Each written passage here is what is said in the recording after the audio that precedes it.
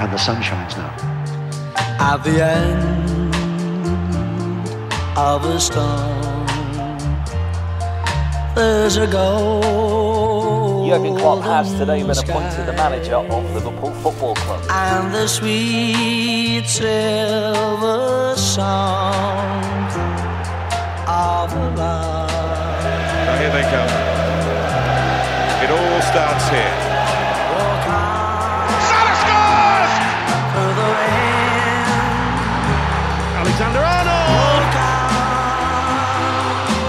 through the rain, for your dreams. Robertson, great ball in! Salah! Oh! Divock Origi on Derby Day! And Salah for Liverpool! Oh, it's Sadio Mane! Fabinho in the strike! Oh my word! Firmino! Henderson! It's there!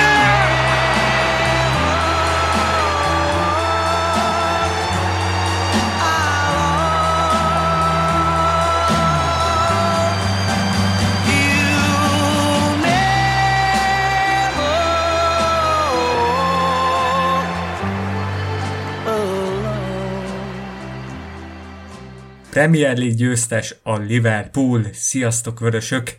Ez itt a Poolbarátok podcast. Ezúttal itt van velem Geri. Hello, hello. Balázs. Szevasztok. És Bálint. Hello. Hát, ahogy megjósoltuk, a következő adás, tehát ezen adás már akkor készült el, mikor végre behúztuk a Premier League címet. Milyen érzés most, hogy bajnok a Liverpool? Nem is tudom, ez az első kérdésem. Meglepődött valaki, vajon? Igazándiból nem. Tehát, hogy nyilván decemberben körülbelül tudtuk ezt, csak vártuk, hogy meghúzzák a vonalat. És ennek ellenére nekem például, meg ahogy ott a csoportot követtem, tehát annak ellenére, hogy december óta tudtuk, mégiscsak volt eufória feelingje a Chelsea győzelemnek szerintem. Én annak nagyon örülök, hogyha volt eufória. Nekem annyira nem igazán volt. Én eleve már úgy álltam neki ennek az egésznek, hogy nem biztos, hogy fogom nézni a meccset. Tavaly egyébként a Barcelona elleni elődöntővel is pont ugyanígy voltam, hogy nem volt semmi esélyünk, valószínűleg nem fogom nézni, de aztán mégis rávettem magam, és ugye tudjuk, hogy mi lett a vége, megnyertük az egészet. Most is úgy voltam vele, hogy későn kezdődik a meccs, azért megint ilyen 8 vagy 9 körül, nem tudom pontosan. Reménykedek, hogy nyerni fog a City, hogy mégse az legyen, hogy lemaradtam az egészről, meg valószínűleg úgyis nyerni fog a City, úgyhogy teljes halálnyugalomban lefeküdtem aludni, és nem néztem a meccset. Aztán másnap reggel, amikor így félve reggel telefonomon bekapcsoltam a wifi-t, kapásból Facebookon 78 000 olvasatlan értesítés, meg mind basszeg, mondom, akkor valamiről nem maradtam. Történelmi pillanatot hagytál magára. Igen. Mi hárman azt hiszem, mi végig követtük. Abszolút, én nem bírtam elaludni utána, én olyan hajnal 2-ig azt csináltam, hogy a telefonom frissítéseit olvasgattam, hogy épp ki milyen okosságot tesz közzé, meg ki mit reagál az én okosságaimra, és ilyen teljes gyermeki öröm volt, hogy bajnok lett a csapat. És megvettem közben a mezemet értelemszerűen. No. Nem, tehát már ki volt készítve a link, meg minden, tehát csak rá kellett kattintani 2 hete, tehát hogy így. És akkor trendmez? Hát nem tudtam trendmezt venni, mert nagyon fogyott a utolsó hetekben, ugye a liverpooli webshopban már nem is lehet felnőtt férfi mezt kapni, semmilyen színűt, és amit találtam a végén trendmezt, mert folyamatosan jöttek a out of stock, az utolsó trendmez, amit vehettem volna, az 108 euró lett volna.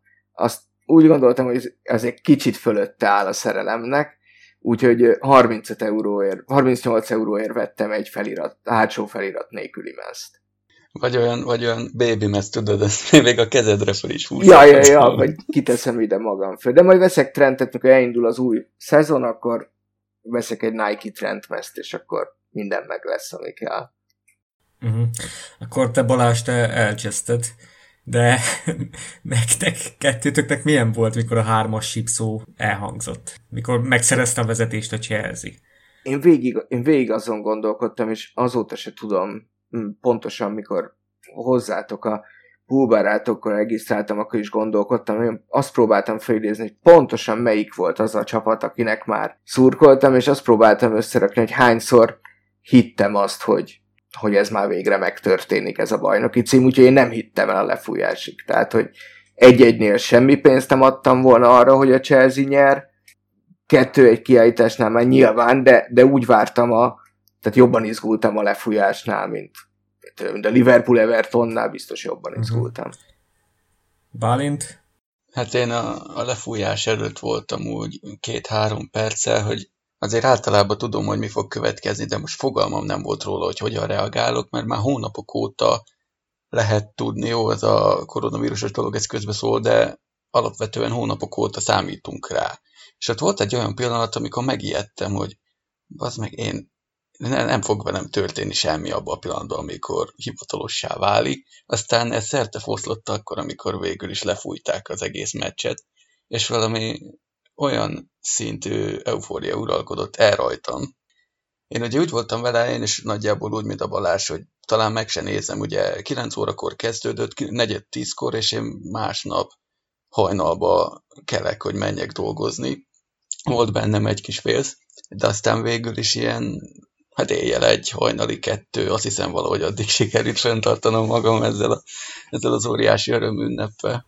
Én azt még szeretném hozzátenni, hogy azért sem néztem a meccset, mert nem csak, hogy nem gondoltam, hogy nyerni fog a Chelsea, de nem is szerettem volna. Tehát abszolút azt szerettem volna, hogy valahogy nyerje meg ezt a City, szokásra szerint ilyen 4-0-kra, meg 5-0-kra, aztán mi nyerjük meg hazai pályán majd az egész bajnokságot. Tehát addig valahogy menjünk már el, hogy mi legyünk azok, akik eldöntik az egészet.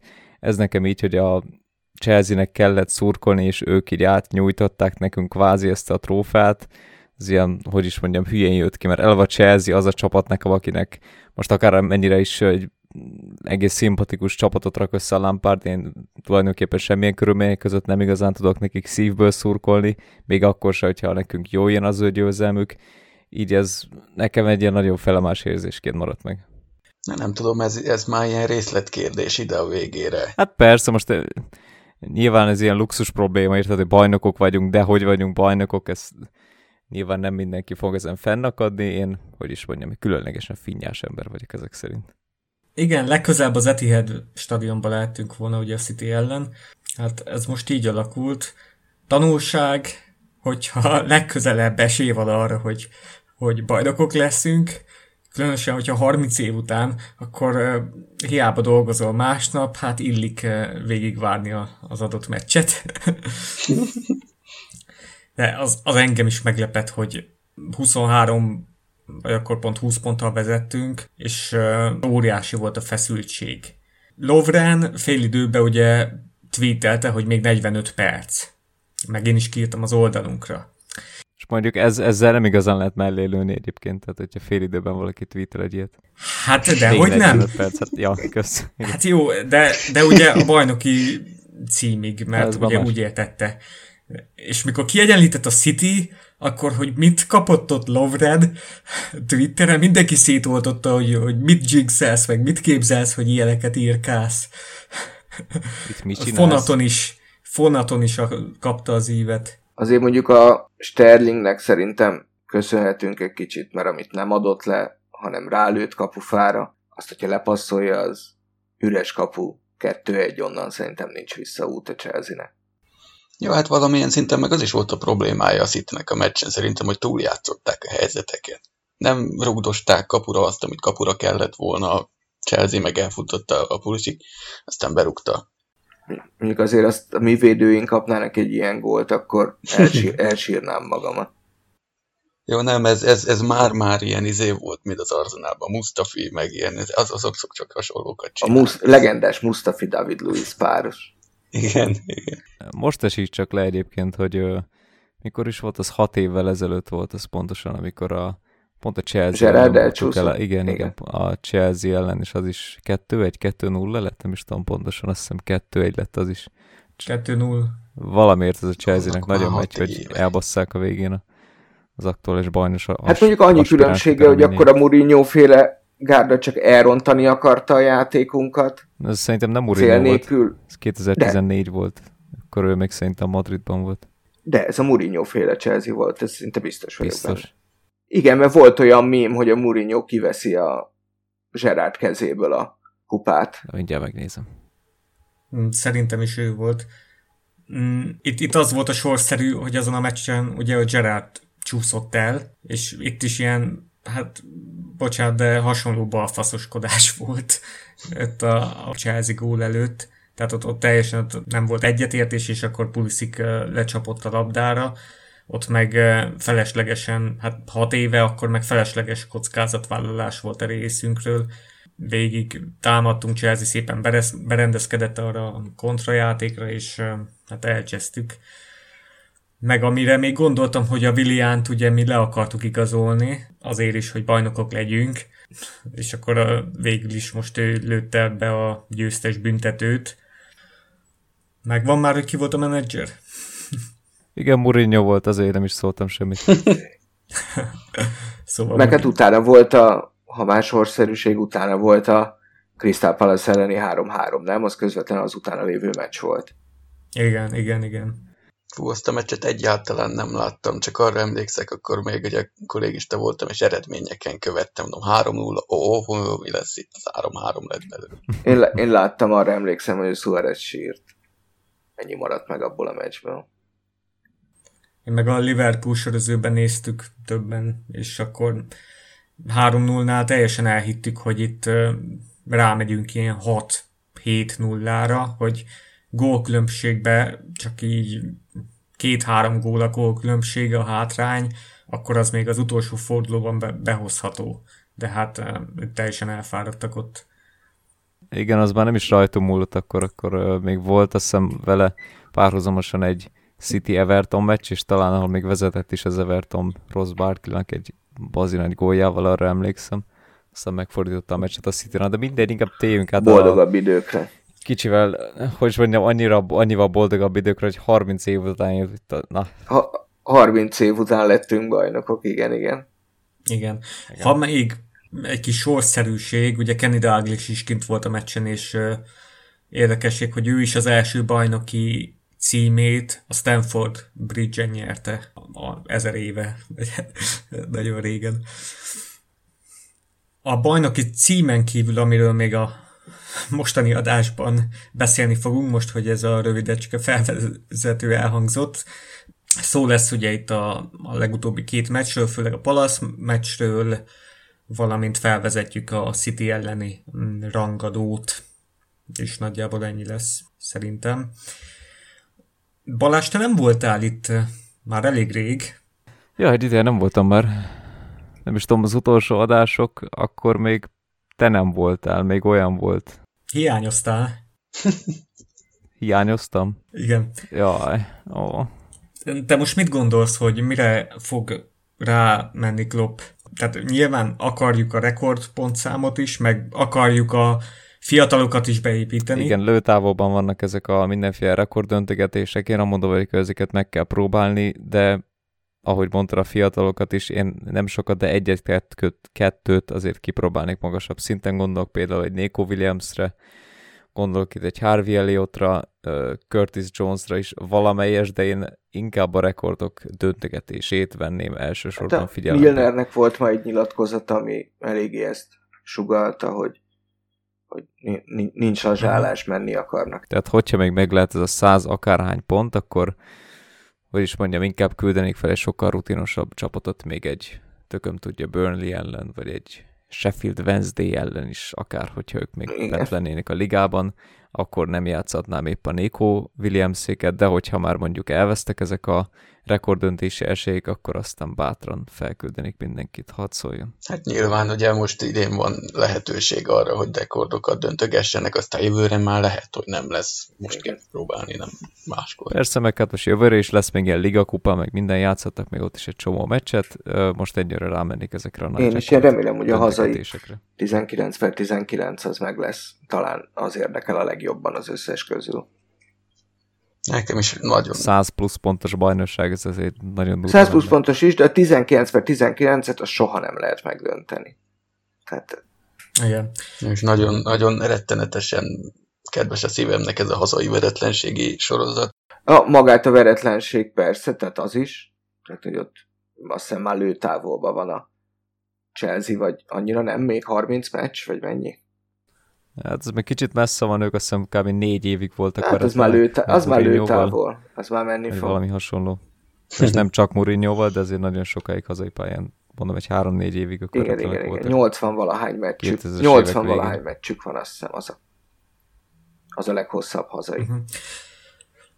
Balázs, volt előbb egy félmondatod egy perccel ezelőtt körülbelül, hogy majd a Liga kupában is játszhatnak a Minaminók, meg a Jonesok. Hát nem, itt a Nékóikra gondoltam inkább. Minamino Premier League-be is beszállhat bármikor. Valószínűleg jövőre nem indulunk a Liga kupában, legalábbis nem tudom, hogy azóta van-e frissebb hírva, amikor egy hete írta meg a Times, hogy a nemzetközi kupaindulók azok nem indulnának el a Liga kupában a legfrissebb tervek szerint. Ezt nagyon nehéz elképzelni egyébként, mert mondom, még arra tökéletesen jól lehet, amit idén is láttunk, hogy a full C meg Z csapat játszott, meg csupa egyetemisták, majdnem azt mondtam, hogy egyetemisták, tehát akadémisták, arra ezért abszolút fel lehet használni, hogyha Klopp meg tudja oldani azt is, amit idén nem is tudom ki ellen volt az, amikor nem is ő, hanem Linders ült a kispadon valamelyik kisebb csapat ellen. Emlékeztek, amikor volt az a 2 nap, 2 meccs igen. A béna FIFA világ bajnokság miatt, hogyha ezt így meg lehet oldani akármikor, akkor aztán mindenféle kupában elindulhatunk. Arra ezek hát igen, de mondjuk nekem például, hogyha van ebben a idei szezonban lehet találni negatívumot, akkor én az FA kupát például nagyon sajnálom, hogy nem vagyunk most érdekeltek benne már. Tehát nekem én szomorú voltam a Chelsea elleni szomorúbb voltam, mint az Atletico elleni kiesésnél például. Hát figyelj, hogyha még versenyben lennék úgymond a Premier League címért, tehát hogyha nem zártuk volna le ilyen hamar, akkor szerintem annyira nem bánnád, hogy már nem vagyunk versenyben az FA kupa. Igen, de akkor, amikor kiestünk az FA kupával, akkor már ilyen koronavírusos követési távolságból követtek minket a csapatok, tehát hogy akkor már tudva levő volt, hogy úgyis megnyerjük, tehát hogy na mindegy, ez történelem, majd jövőre megnyerjük az FA kupát is. Évente nyerünk egy-egy nagy kupát, ez tök jó. Igen. Még a Miki egére rátérve, Balázs, még annyit helyesbíteni. Engem interjúztatsz, hogy mi van?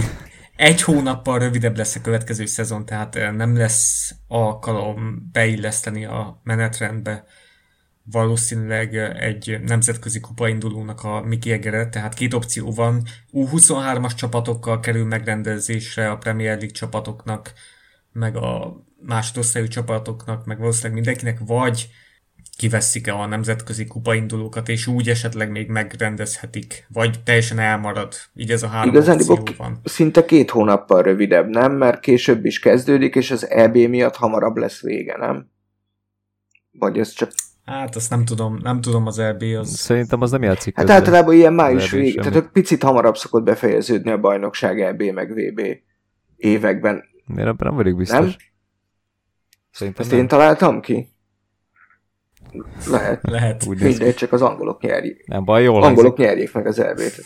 Többi mindegy nekem, hogy mikor végződik. Hát arra aztán várhatsz. Simán. Ugye jelenleg szeptember 12-én rajtol az új idény. Úgyhogy általában augusztusban ugyanekkor szokott, tehát az, így 1 hónapnyi különbség van. És augusztusban még BL-eznek a 8-a. Igen, augusztus 27-én, vagy hogy van a BL döntő, valahogy úgy. Elvileg a Citynek előfordulhat, hogy 2 héttel a szezonrajt előtt még BL döntő. Én azt írtam a csoportban, hogy egy vesztes BL döntőt és 2 év kizárást kívánok nekik a hátralévő hetekben. Tehát, hogy... Paff. Ugye most az adás rögzítésének időpontja június 28, tehát itt valószínűleg pár hét és megjön az eredmény, de még nem tudjuk, hogy mi is lesz az. De majd a Cityről az adás második felében, még itt a bajnoki címről nem tudom, miről kéne beszélni. Most már semmiről beszélünk, már egy 5 perce kb. De inkább 10. Igen. Nehéz a bajnoki címről szerintem már mit elmondani. Persze ez egy annyira absztrakt dolog, hogy most megtörtént, igen, nem egy kézzel fogható dolog, mi nem érezzük át annyira, mert mondom, nem is köthető egy kifejezett gólhoz, amit Origi belőtt akár tavaly, vagy hasonlók, hanem így rajtuk teljesen tőlünk függetlenül megtörtént a dolog, aztán kész, ez van, bajnokok vagyunk, és igazából most már hozzá is szoktam. Annyira már nem egy nagy dolog. Az a durva, hogy volt több hónapunk rá, hogy így leülepedjen az egész, meg hogy kivesézzük magát a bajnoki címet, és a végére annyi maradt, hogy kimondjuk, hogy bajnokok vagyunk. Igen, olyan bajnoki címnyerés, mint mondjuk a Citynek volt 8 évvel ezelőtt, olyan nem adatik meg minden csapatnak, olyan minden, nem tudom, évtizedben van egy darab kb. Hát ugye a tavalyi az nyilván katartikusabb lett volna, hogyha Persze, City az utolsó körben botlik egyet utolsó körökben. Hát a Kompáni nem rögje meg az élete gólját, meg hogyha Stones nem kanalazza ki 2 milliméterrel a gól előtt azt a labdát. Kompáni belebotlott, mint Fabinho. Igen. Nem tudom, szerintem 30 év után akármilyen lehet az utolsó meccs, az mindenképp katartikus lesz. De itt majd a második, harmadik bajnoki címnél majd ott ráérünk majd ezen gondolkozni, hogy tehát ott már tényleg, hogyha a zsinórban nyerjük őket, akkor már lehet katartikus. Itt szerintem a legszebb pillanat az tudod, mi lesz, amikor majd kisétálunk a City ellen az Etihadban, és ott fog várni minket a sorfal. Igen, pont ma nyilatkozta le a Guardiola, hogy értelemszerűen lesz sorfal, mert hogy megérdemli a Liverpool. Tök korrekt volt szerintem. Hogy ne érdemelné meg alapból a Liverpool. Minden meccsen egy sorfalat megérdemelne mindenkitől, de... Minden meccsen egy sorfalat. Én azt írtam itt az előzetes ütemtervbe, hogy most beszélünk a Palace meccsről, meg esetleg az Evertonról pár szó, de akkor most a City jöjjön, vagy... Hát az Everton meccsről semmiképp ne beszéljünk, hát mi a francot lehet arról elmondani?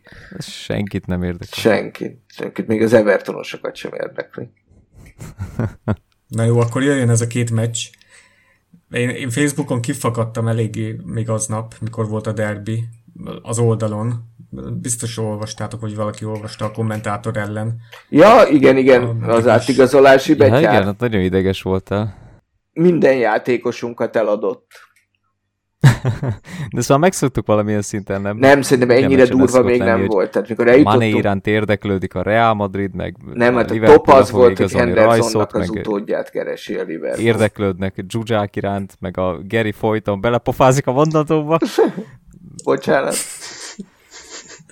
Jó, de ez az, hogy annó egy-két éve teljesen nyilvánvaló volt, hogy a Liverpool annyit, nem adták annyit a tévében, mert mi ment a PL ment, azt meg ugye nem adták a Sport TV-k, legalábbis a nagyja. Ugye Digi sugározta azokat, úgyhogy amikor véletlenül kikerült az M4-re, vagy valamelyik másik csatornára, akkor az mit tudtak előszedni? 2005-öt tudták előszedni, azt, hogy még a Rodgers utolsó teljes évében majdnem megnyertük a bajnokságot, meg hogy kik a jó játékosok, és kiket lehet eladni. Ennyit tudtak elmondani az egészről. Most már azért talán felérhetett volna odáig egy kommentátor, hogy azon kívül, hogy ki ráírja a játékosainknak a homlokára, hogy eladó, ezen kívül mondhatna akár mást is.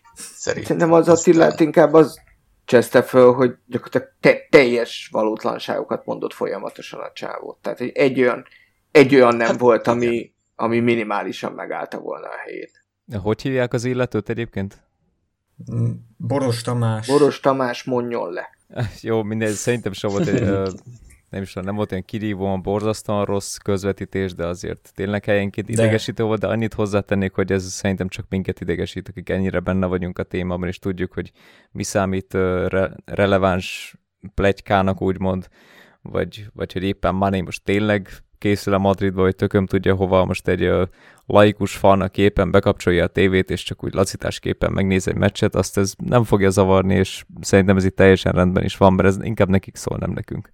Meg azt még nem is várhatjuk el egy embertől, hogy most közvetít egy nap mondjuk 2 vagy 3 meccset, és hogy egész nap bújja azokat a fórumokat, amiket mi szoktunk ilyen Twitteren, meg keresse ezeket a Melissa Reddiket, meg tököm tudja kiket, akik Liverpool témában annyira informáltak. Ezt azért nem lehet elvárni egy olyan újságírótól, sportújságírótól, aki mit tudom én, hetente mondjuk 20 darab különböző csapatnak a meccsét közvetíti. De álljunk már meg. Végigvártam, teljes mértékben nem értek egyet. Amennyire lehet, annyira nem értek egyet. Tehát sportújságíróként az a rendkívül hosszú tanfolyamon, amit részt vettem, tehát ha nem tudsz valósat mondani, akkor helyette nem valós információval kitölteni a közvetítési időt, akkor maradj csöndbe inkább. Hát meg ezek nem tudom honnan szedte őket, de még pletyka szinten se hallottam egyikről se. Jó, persze évente mindig voltak olyanok, hogy jó, hát a Mané, mert nyilván, de konkrét pletyka nem volt. Ugye megnézel egy angol közvetítést, senki nem beszél semmilyen pletykáról.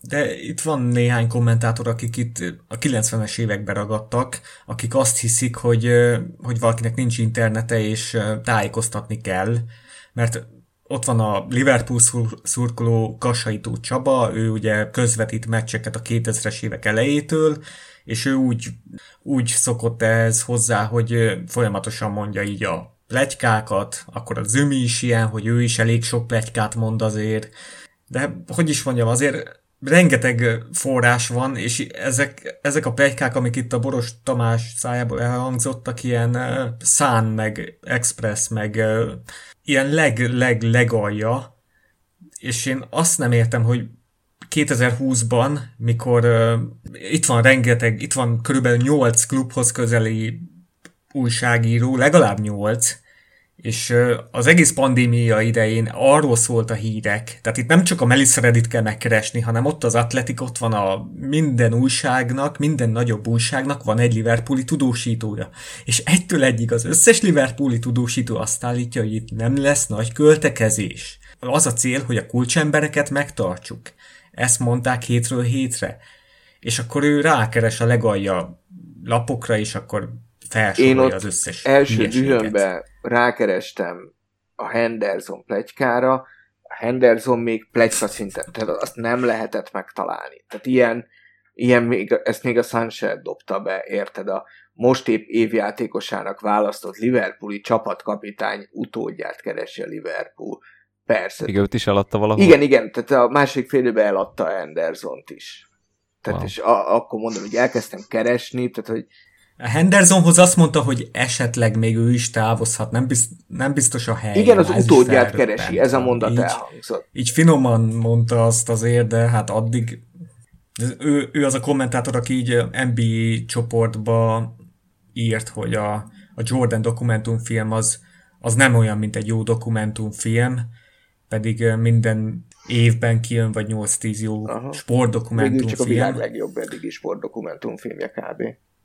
Nem, szerintem egyébként azért nem nekem, erősen túlértékelt. Nekem nagyon nem, de ezen ne vesszünk össze a Liverpooli podcaston. Erős élmény azért, de hát aztán megkérdeztem, hogy ő milyen sportdokumentumfilmekre gondol, és akkor várná az ember, hogy akkor betesz ilyen híres személyiségekről, és akkor az egyetlen a Tyson doksi volt, amúgy még ajánlott ilyen ritmikus sportgimnasztika, meg jégkorong, meg... Legyünk relevánsabb, csak ritmikus gimnasztika kikerült a sporttal megnevezéséből, tehát hogy...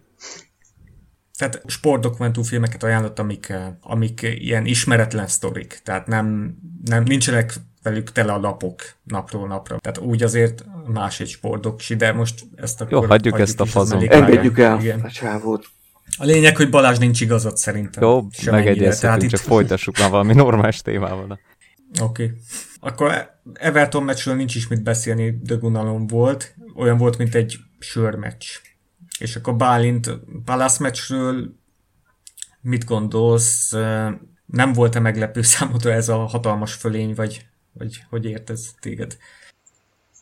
Hát, valamilyen szinten meglepődtem, hogy az Everton meccs után, akkor már annyira nem, vagy hát, hogy valamilyen szinten felkészítettem, megláttam a kezdőt, ugye visszatért Robertson, meg ott volt Salah, és az valamilyen szinten mégiscsak megdobta az elvárásokat. Mindegy, az a lényeg, hogy marhán tetszett maga a játék, az a nyugodtság, meg aztán, hogy a végén azok a játékosok, akik beálltak, én teljesen meglepődtem, amikor a Hendo helyére az Oxot azon gondolkoztam, hogy lejön a Hendo, Jézusom, ki fog beállni a helyére Zsox. Hát már akkora volt az előny, akkor már tök mindegy volt, hogy ki áll be szerintem. Jó, hát persze, nyilvánvaló, de az akkor is furcsa volt.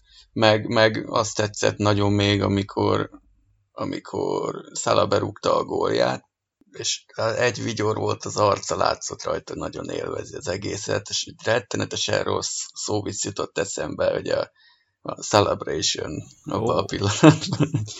Jó. Ez jó. Úristen. Nekem a Leicesterben jutott eszembe, a Leicesterben játszott 4-0, hogy ugye a Crystal Palace úgy jött ide, hogy 4-et nyert egymás után, az jó alacsonyabb csapatok ellen, de 4-et nyert egymás után, azt hiszem gólt sem kapott, és a Leicesterhez mentünk úgy, hogy ők ilyen top formában, és akkor most majd ők megmutatják, hogy ők igazándiból a top 2-höz tart be. Ezt inkább az újságírók mondták, nem a Brandon Rodgersék, hogy ők majd megmutatják, hogy lesz, és akkor az is ugye egy ilyen végtelenül tükörsima meccset, és itt is a Crystal Palace így rendbe lett rakva. Jó, hát ez kicsit más az árnyalat a dolgoknak. Itt ugye az elején megsérült az Aha, meg ugye nem volt a kapusuk, hogy hívják Gaita, marha ügyes kapus.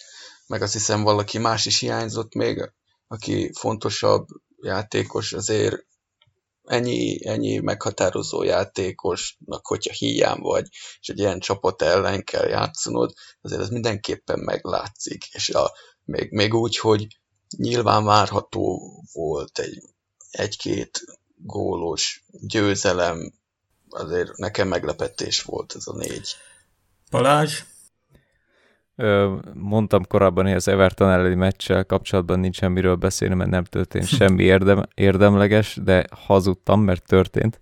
Az első percében volt egy rohadt vicces hangsor, vagy nem is tudom, minek nevezzem, amikor volt egy kapralövés az Evertonnak, és azt oldalháról lett, és bejátszották a gólörömnek a hangját, és hirtelen felrobbant az egész stadion. Jó, de jó, aztán lejjebb betik, ilyen morajlásra, tudjátok.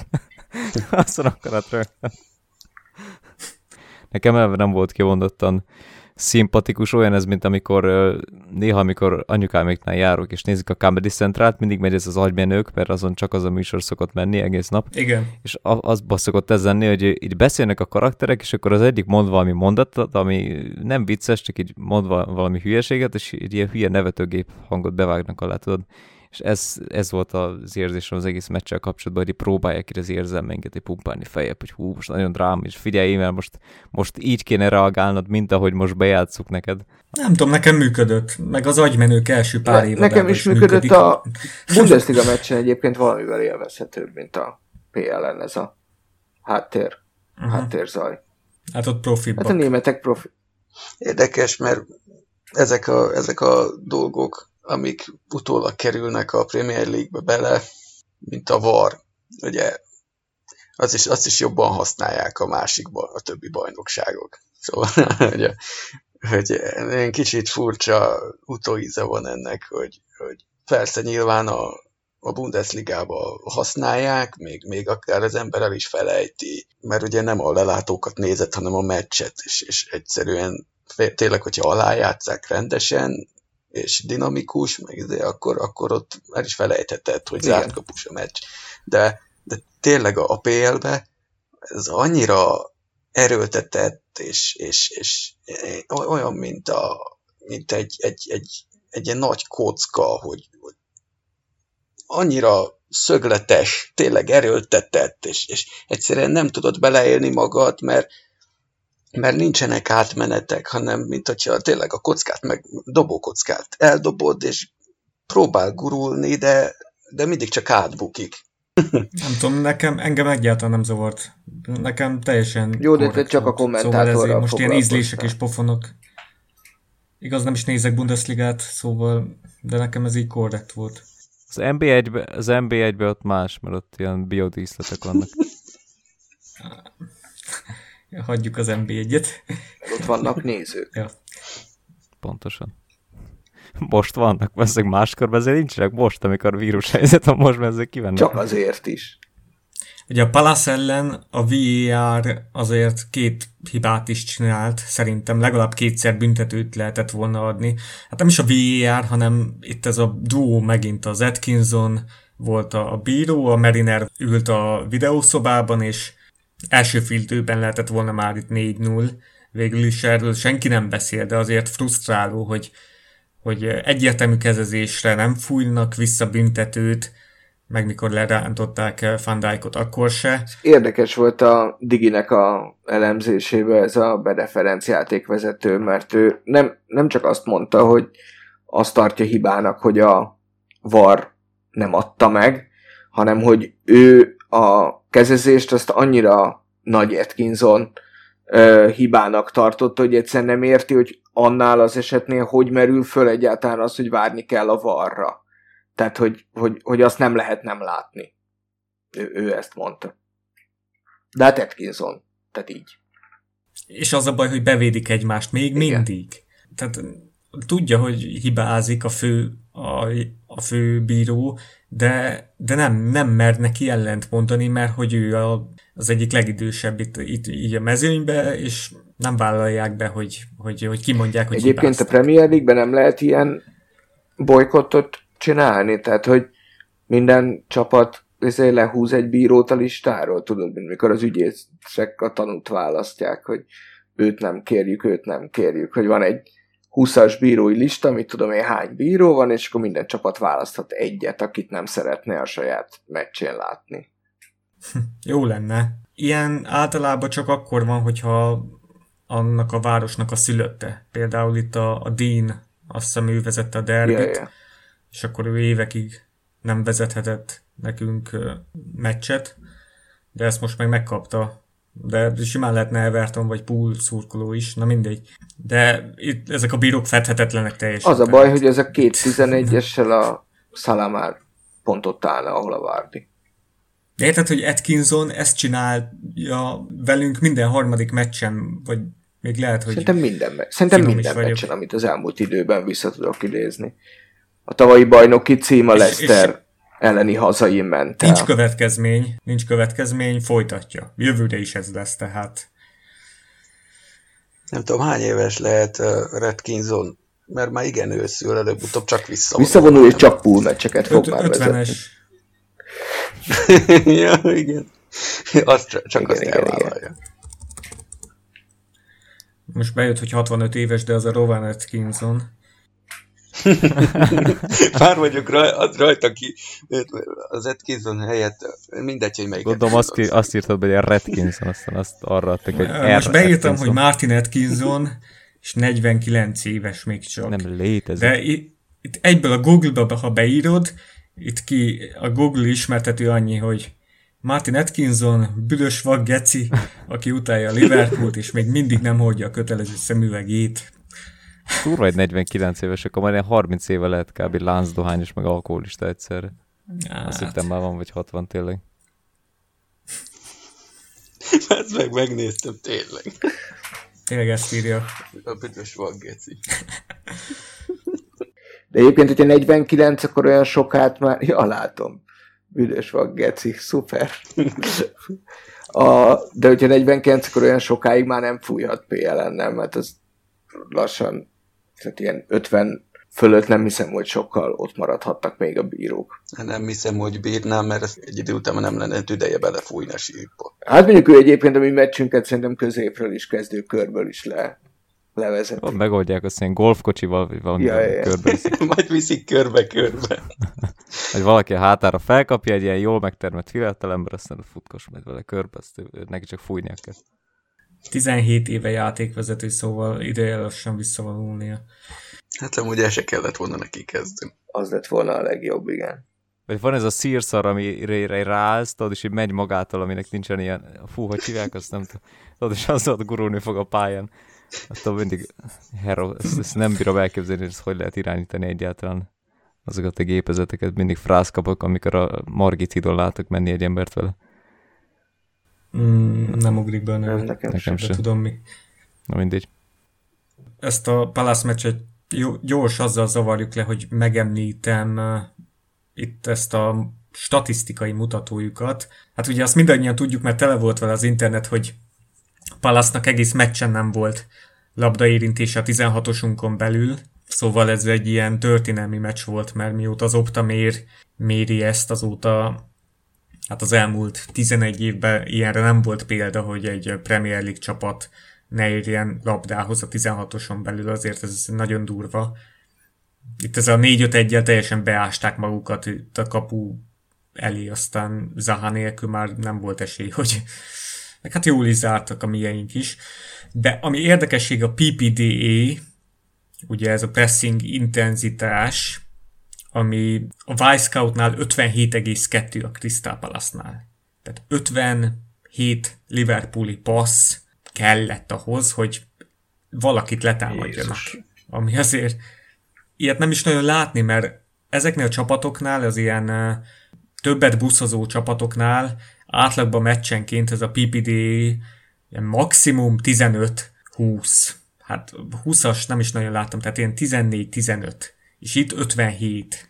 Nyilván ebben benne van az is, hogy most egy olyan komoly kihagyás után vagyunk, amikor sokkal fokozottabb az esély annak, hogy bárki lesérülhet, így nem annyira durván pressingelnek a csapatok, eleve egy Crystal Palace, amúgy sem egy ilyen nagyon sokat futó meg pressingelő csapat. Plusz a Liverpool ellen azért lehetett is egy ilyen hozzáállásuk, hogyha most ezt elveszítjük, akkor nem egy nagy tragédia, alapból ez volt valószínűleg eltervezve, hogy ez meg lesz az a meccs, lejátszuk, valószínűleg el is veszítjük, de ne sérüljön le semmilyen komolyabb emberünk. Én pont, ugye ezzel viszont egyetértek, én pont azt látom, hogy ezeknél az úgynevezett kis csapatoknál, ugye otthon is, mivel nincsen néző, és ilyen sűrűen vannak a meccsek, pláne ilyen egynél még talán nem, de 2 gólos hátránynál sokkal hamarabb jön ez a PR-re nem jellemző mentalitás, hogy jó, akkor valahogy tudjuk le ezt a hátralévő 22, vagy 62, vagy 84, vagy tök mindegy mennyi percet, csak hogy ne fáradjunk el nagyon, mert 3 nap múlva újra meccs lesz. Hát csak itt az érdekes, itt már az első negyed órában is volt egy olyan 90 Liverpooli passz úgy volt, hogy nem csináltak pressingelési akciót, és aztán a meccs végén, mikor már 4-0 volt, akkor 119 olyan Liverpooli passz volt. Tehát azért... Hát az meg már olyan, hogy leülnek törökülésbe, és megvárik a végét. Nem hagyja őket senki sehova, hát 10. helyen vannak, hiába fölfele mehetnek 1 vagy 2 helyet, lefelé meg 3, nekik olyan mindegy a bajnokságnak a további része szerintem, nem ezért. Ráadásul valamennyire bízhagytak is abba, hogy az Everton nagyjából, hát ugye kihúzta ellenünk 0-0-ra, 31 meccsen kaptak 36 gólt szerintem, nem vártak ők 4-et. Igen, ez ilyen tipikus West Ham szindróma, vagy nem tudom minek nevezzem, hogy kiesni úgyse fogunk, top 6-ba úgyse leszünk, Liverpooltól kikapunk, azért ebbe a diós Brightont, az jó van, ott leszünk, na, meg lehet nyugodni. Még egy mutató, az AI Under Pressure podcast, ugye méri a pressinget, ez volt nekik a 203. meccsük, amit így manuálisan ők minden pressingelési akciót mértek, és azt mondják, hogy ebből a 203 meccsből ez volt a legintenzívebb meccs a Liverpool részéről. Tehát Klopp azt mondta a meccs után, hogy szerint az átkapuk mögött ilyen erősen pressingelő csapat még soha nem lépett pályára, de itt a podcastban pedig azt mondták, hogy konkrétan Klopp alatt, hát az elmúlt 203 meccsen ilyen erősen nem pressingeltünk. Ami azért tényleg egy ilyen kihagyás után nagyon kemény, és itt még inkább látszik, hogy ez az Everton meccs a részünkről egy ilyen felvezető meccs volt. Egy ilyen sörmeccs szintű, színvonalú meccs, hogy itt a forma időzítés a Palace-ra volt kihegyezve, talán abban is reménykedtünk, hogy bajnoki címet már most ezen a meccsen ünnepelhetünk, nem tudom, de ez tisztán látszik, hogy itt a Palace-ra voltunk élesek. És egy kérdés, elnézve a meccset rámegyünk Mógol királyi címére? Szerintetek én nagyon most? remélem. Nagyon úgy tűnt. Megérni, abszolút. Hát ha nem megyünk rá, akkor mit csinálunk? Igazából ki van.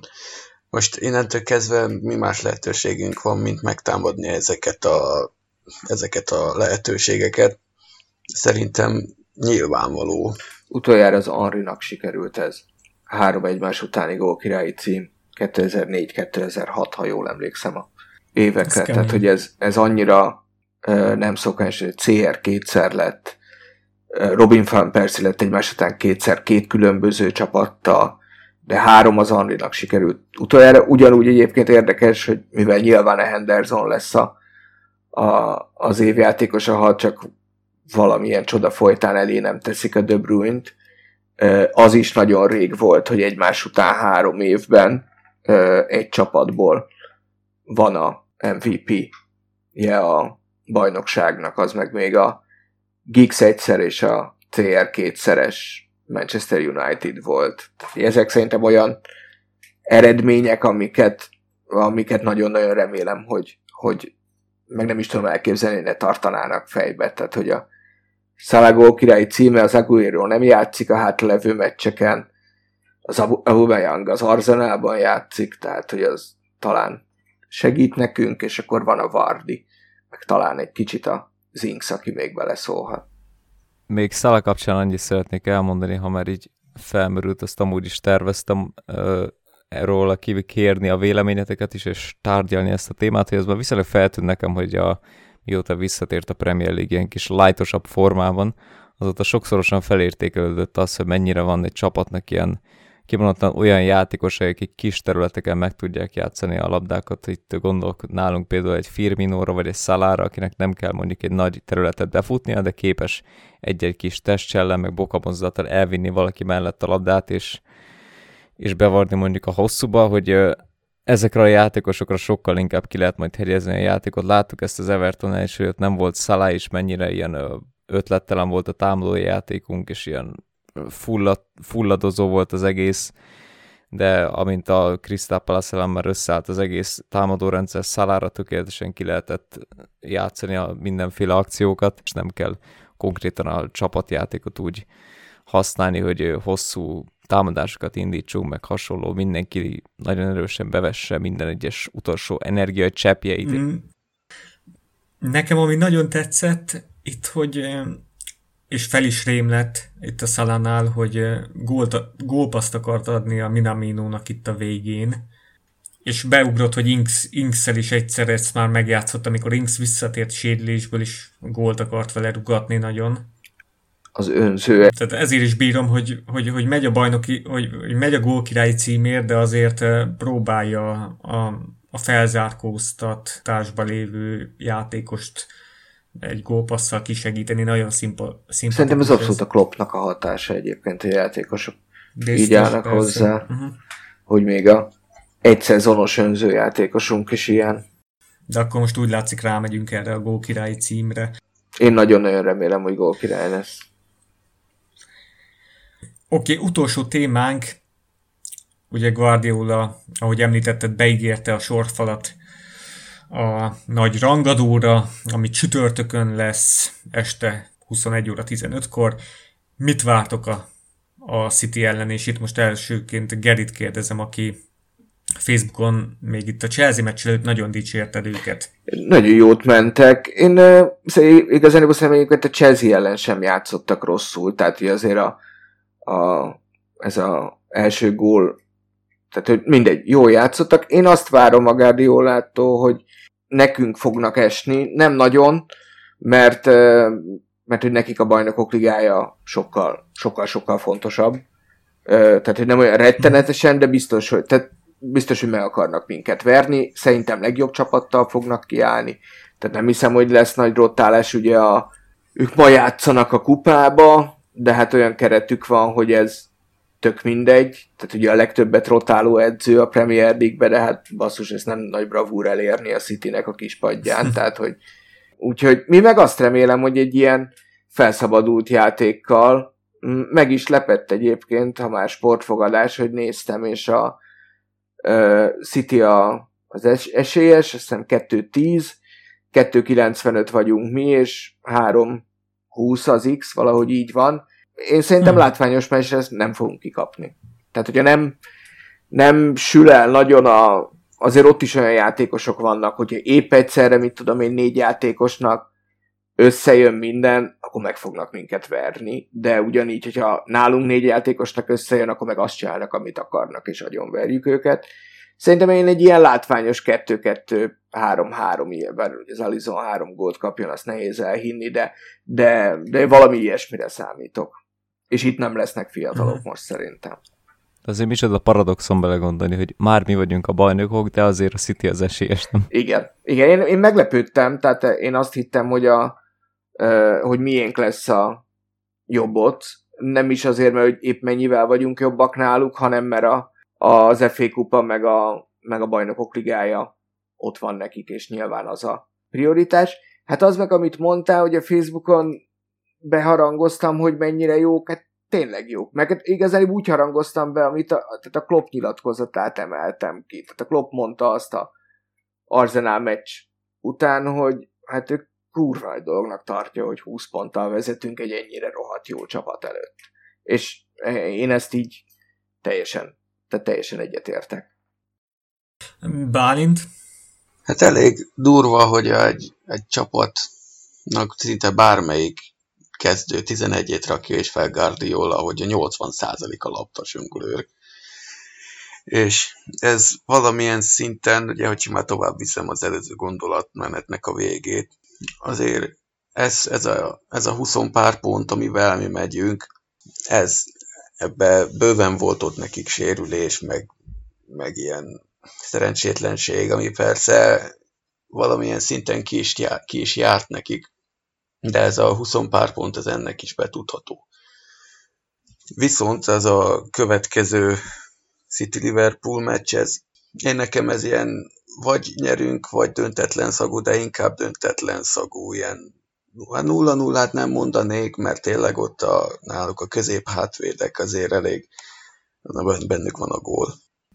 De ilyen 1-1-2-2 szerintem én azt látom bele, vagy nyerünk, de inkább a döntetlen. Volt itt szó a nagy pontelőnyről. Itt a Nick Harris, aki a Daily Mailbe szokott ilyen statos cikkeket írni, ő írta ki, hogy 8-szor vesztett igen, idén a City. Tehát az City. 21 pont különbség, a 7 vereség. Én is ezt néztem most. Tehát, de 8-szor vesztettek, nem 7.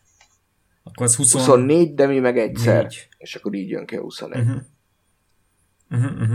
A 8 vereségükből 7-szer is előfordult, hogy tehát vagy 2 kulcsemberük hiányzott, vagy piros lapos hátrányba kerültek a meccsen. Tehát a kulcsember alatt értem a Laportot, az Edersont, a De Bruyne-t és az Aguero-t. Tehát közülük ketten, tehát a vereségek alkalmával 7-szer hiányoztak, vagy mondom valaki pirosat kapott, és úgy... Akkor a 3 játékosból egyre rá kell küldeni a vudut? Hát ugye Aguero nem játszik, igen. Ja, azért igen, a maradék 3-ból egyre. Ezért elég durva, hogy egész eddig azt magyaráztuk, hogy a Manchester City-nek a kispadja, meg a és akkor kiesik tőlük pár ember, aztán a vereségek.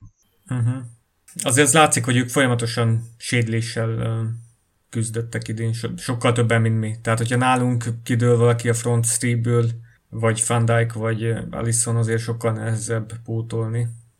Hát Alisson kidőlt. Azért az érdekes, hogy amióta kaptuk tőlük az 5-0-át 2017-ben, azóta lejátszottunk 8 meccset, ebből egyszer nyertek, meg 1 X volt. Nem, 2-szer nyertek, bocsánat, mert a Charity Shield-en is nyertek. Tehát 1 bajnoki volt, meg 1 a Superkupa 11-essel volt, az tököm emlékszik már rá. Igen. Tehát, hogy 8 meccsből 6-szor megverte őket a csapat. Azért az jó arány. Balázs, te mit vársz a meccstől? Hát akkor abban mondtam, hogy igazából a nagy sorfalas tapsolásnak nézek elébe leginkább, azon kívül most már minden csak kozmetikázás. Minden csak kozmetikázás. Oké. Igen. Hozok én most itt egy párhuzamot, egy ilyen önéletrajzi könyvből. A Pat Butcher nevű fickónak van egy The Perfect Distance nevű önéletrajzi könyve, ami két ilyen középtávfutóról szól, a Sebastian Coe-ról és a Steve Ovettről, akik ilyen óriási nagy riválisai voltak egymásnak a 70-es, 80-as években. És a Coe nyerte a legutóbbi, nem Golden League-et, akkor még nem volt ilyen, a legutóbbi futóversenyt, és úgy mentek el karácsonyozni. És pihenésre vágyott Coe, karácsonykor ajándékokat bontott, nyugodtan elfogyasztotta a karácsonyi vacsorát, és aztán eszébe ötlött valami, hogy hát mi van, hogy ha miközben én itt karácsonykor pihennek, az Ovett közben edz, hogy jobb legyen nálam, hát akkor kimegyek egyet futni. És évekkel később, mikor már beszélő viszonyban volt ez a két klasszis, felelevenítették ezt a sztorit, és akkor Ovettnek ezt elmondta Coe, és akkor Ovett mosolygott, és akkor azt mondta, hogy szóval azon a napon te csak egyszer futottál. Haha. Itt most arra gondolok, hogy itt a Liverpool ünnepel, mint a fene, és itt most picit behelyettesíthető, hogy a Liverpool olyan, mint Sebastian Coe, és a Steve Ovett meg a City, hogy a City itt most minket nagyon... Tehát ők uralkodtak több éven keresztül, vissza akarnak kerülni a trónra. És hogy itt akár ez a meccs már megalapozhatja a következő szezont is, tehát a 2020-21-es szezon. Tehát hogyha itt most ők megvernek minket, itt benne lesz egészen őszig a játékosok fejébe, hogy oké, hogy még akár rekordpontszám is, meg rengeteg pont, meg óriási fölén, de a City azért csak megvert minket. Tehát itt ennek is tétje. Igen, ezzel egyetértek. Nem tudom, ez a hasonlat most így jól mondtam el, vagy... Átjött. Én az égvilágon semmit nem értettem belőle. Jó, de én most döglődök itt éppen annyira meleg volt, hogy mindjárt megpusztulok. Lényeg, hogy itt most két óriási rivális. Tehát itt ez egy ilyen korszakos párharc. Ez is, mint a két középtáv futóé. És akár még ennek a tét nélküli meccsnek is nagy jelentősége lehet itt a jövőre nézve. Szerintem is egyértelműen tehát, hogy számít már a következő évre ez a meccs, meg hát nyilván meg akarják nyerni az FA kupát, ha megnyerik az FA kupát, akkor megint izével kezdünk, megint Charity Shield-el kezdünk ellenük, tehát, hogy így gyakorlatilag nagyon gyorsan találkozhatunk többször, tehát, hogy igen, szerintem is hatalmas. Gyakorlatilag bármilyen meccsre készülnénk most, nyilván, hogyha United lenne, akkor az még fontos lenne, de gyakorlatilag, tehát, hogy ez így, hogy velük játszunk először bajnokként, szerintem ez adja igazán azt, hogy ennek a meccsnek lesz tétje. Igen. Hát benne van a fejekben, hogyha hát a Watford meccs, oké, ott volt az is, de mégiscsak, hogyha City el tud most prime időszakba verni minket, azért nem is tudom, hogyha megverjük őket idegenben is, az Etihadben, azért úgy deklaráljuk azt, hogy itt most mi vagyunk a csúcsragadozó teljesen. Igen, meg hogyha verjük őket, akkor 26 pont, azt nehéz elképzelni, hogy ő megverésük okozta, meg a bajnoki cím okozta flowból a fennmaradó, mennyi marad utána 6 meccsen, 7-nél több pontot eladunk, ez most nem is a rekordpontszámra gondolok, hanem a legjobb, tehát a legnagyobb különbség a másodiktól, az 2 éve 19 pont volt. Igen. És azért az Guardiolának is valószínűleg fájna. Már eleve az, hogy ilyen sok veresége soha nem volt menedzseri pályafutása során, mint most. De ha még az is meg lenne, akkor... Hát jó, aztán, hogyha végül is behúzzák mellette a BL-t, akkor ez lesz a legkevesebb, amivel foglalkozni fog. Hát igen. Ez egyértelmű, persze. Tehát, hogy az ő szezonjuk... A City az mindig besült eddig az elmúlt években a BL-be. Majd az Atletico elleni döntőt elvesztik. Ez a tervem. Utolsó kérdés, középpályára kit raknátok, mert szerintem ez az egyetlen kérdés van itt a kezdőt illetően. Balázs? Balást elvesztettük. Most csak Jó, a kérdés még egyszer létszik. Ki legyen a 3 középpályás? Ja, City három ellen. középpályás, hát City ellen szerintem teljesen világos. Szokásos Fabinho, Henderson, Wijnaldum. Mondtam ugye korábban azt, hogy ki lehetne próbálni fiatalokat, de elsősorban azért mégiscsak arra kell rámenni, hogy eredményesen zárjuk, minél eredményesebben ezt a szezont, és menjünk rá arra, hogy döntsük meg az ő 100 pontos éves rekordjukat, úgyhogy továbbra is a lehető legerősebb kezdővel állnék fel. Ti is ezt mondjátok, ugye? Hát igen, én abszolút én ugyanazt a kezdőt várom, ami a Palace ellen volt. És aztán esetleg a hétvégén már a Villa ellen majd lehet rotálni. Így van. Jöhet Keita, meg jöhet Minamino, meg mit tudom én. Csak Adrián ne jöjjön. Oké. El is telt az idő, úgy látom. Itt végezetül még megemlíteném, hogyha közös meccsnézésre akartok menni, akkor a Red Let's Hungary a Zitzerben, az új helyre költözött Zitzerben tartja meccsnézéseit, az OLSCH az a Bölcsőben, és többen fogunk majd menni szerintem akkor meccsnézésre, amikor a Chelsea elleni hazai meccs lesz, az utolsó hazai, amikor a sajtó szerint akkor fogja Henderson magasba emelni a trófeát, az még így szervezés alatt van, hogy az hol lesz, lehet, hogy annak egy nagyobb helyiséget kell majd lefoglalni, nem tudom. Az hanyadikán van? Nincs pontos dátum még az is, tehát július 18-ai hétvége 16 óra van megadva, de az még változni fog. Király. Tehát a Bölcsőt és az Zitzert ajánljuk ilyen meccsnézésekre. Oké, és akkor el is köszönhetünk szerintem. Bajnok csapat szurkolói. Így. Köszönjük, hogy meghallgattatok minket, adásainkról a facebook.com/Póbaratok oldalon értesülhettek, megtalálhattok minket minden népszerű podcast applikáció kínálatában, írjatok kommenteket, iratkozzatok fel, véleményezzetek, értékeljetek minket, amennyiben keresnétek minket, a lentebb belinket Liverpool SC szurkolói csoportban mindannyiunkat megtaláljátok.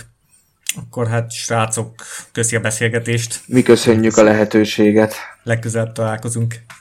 Éjjetek túl azt a meleget valahogy, sziasztok! De sziasztok! Köszi a beszélgetést, sziasztok! Cső!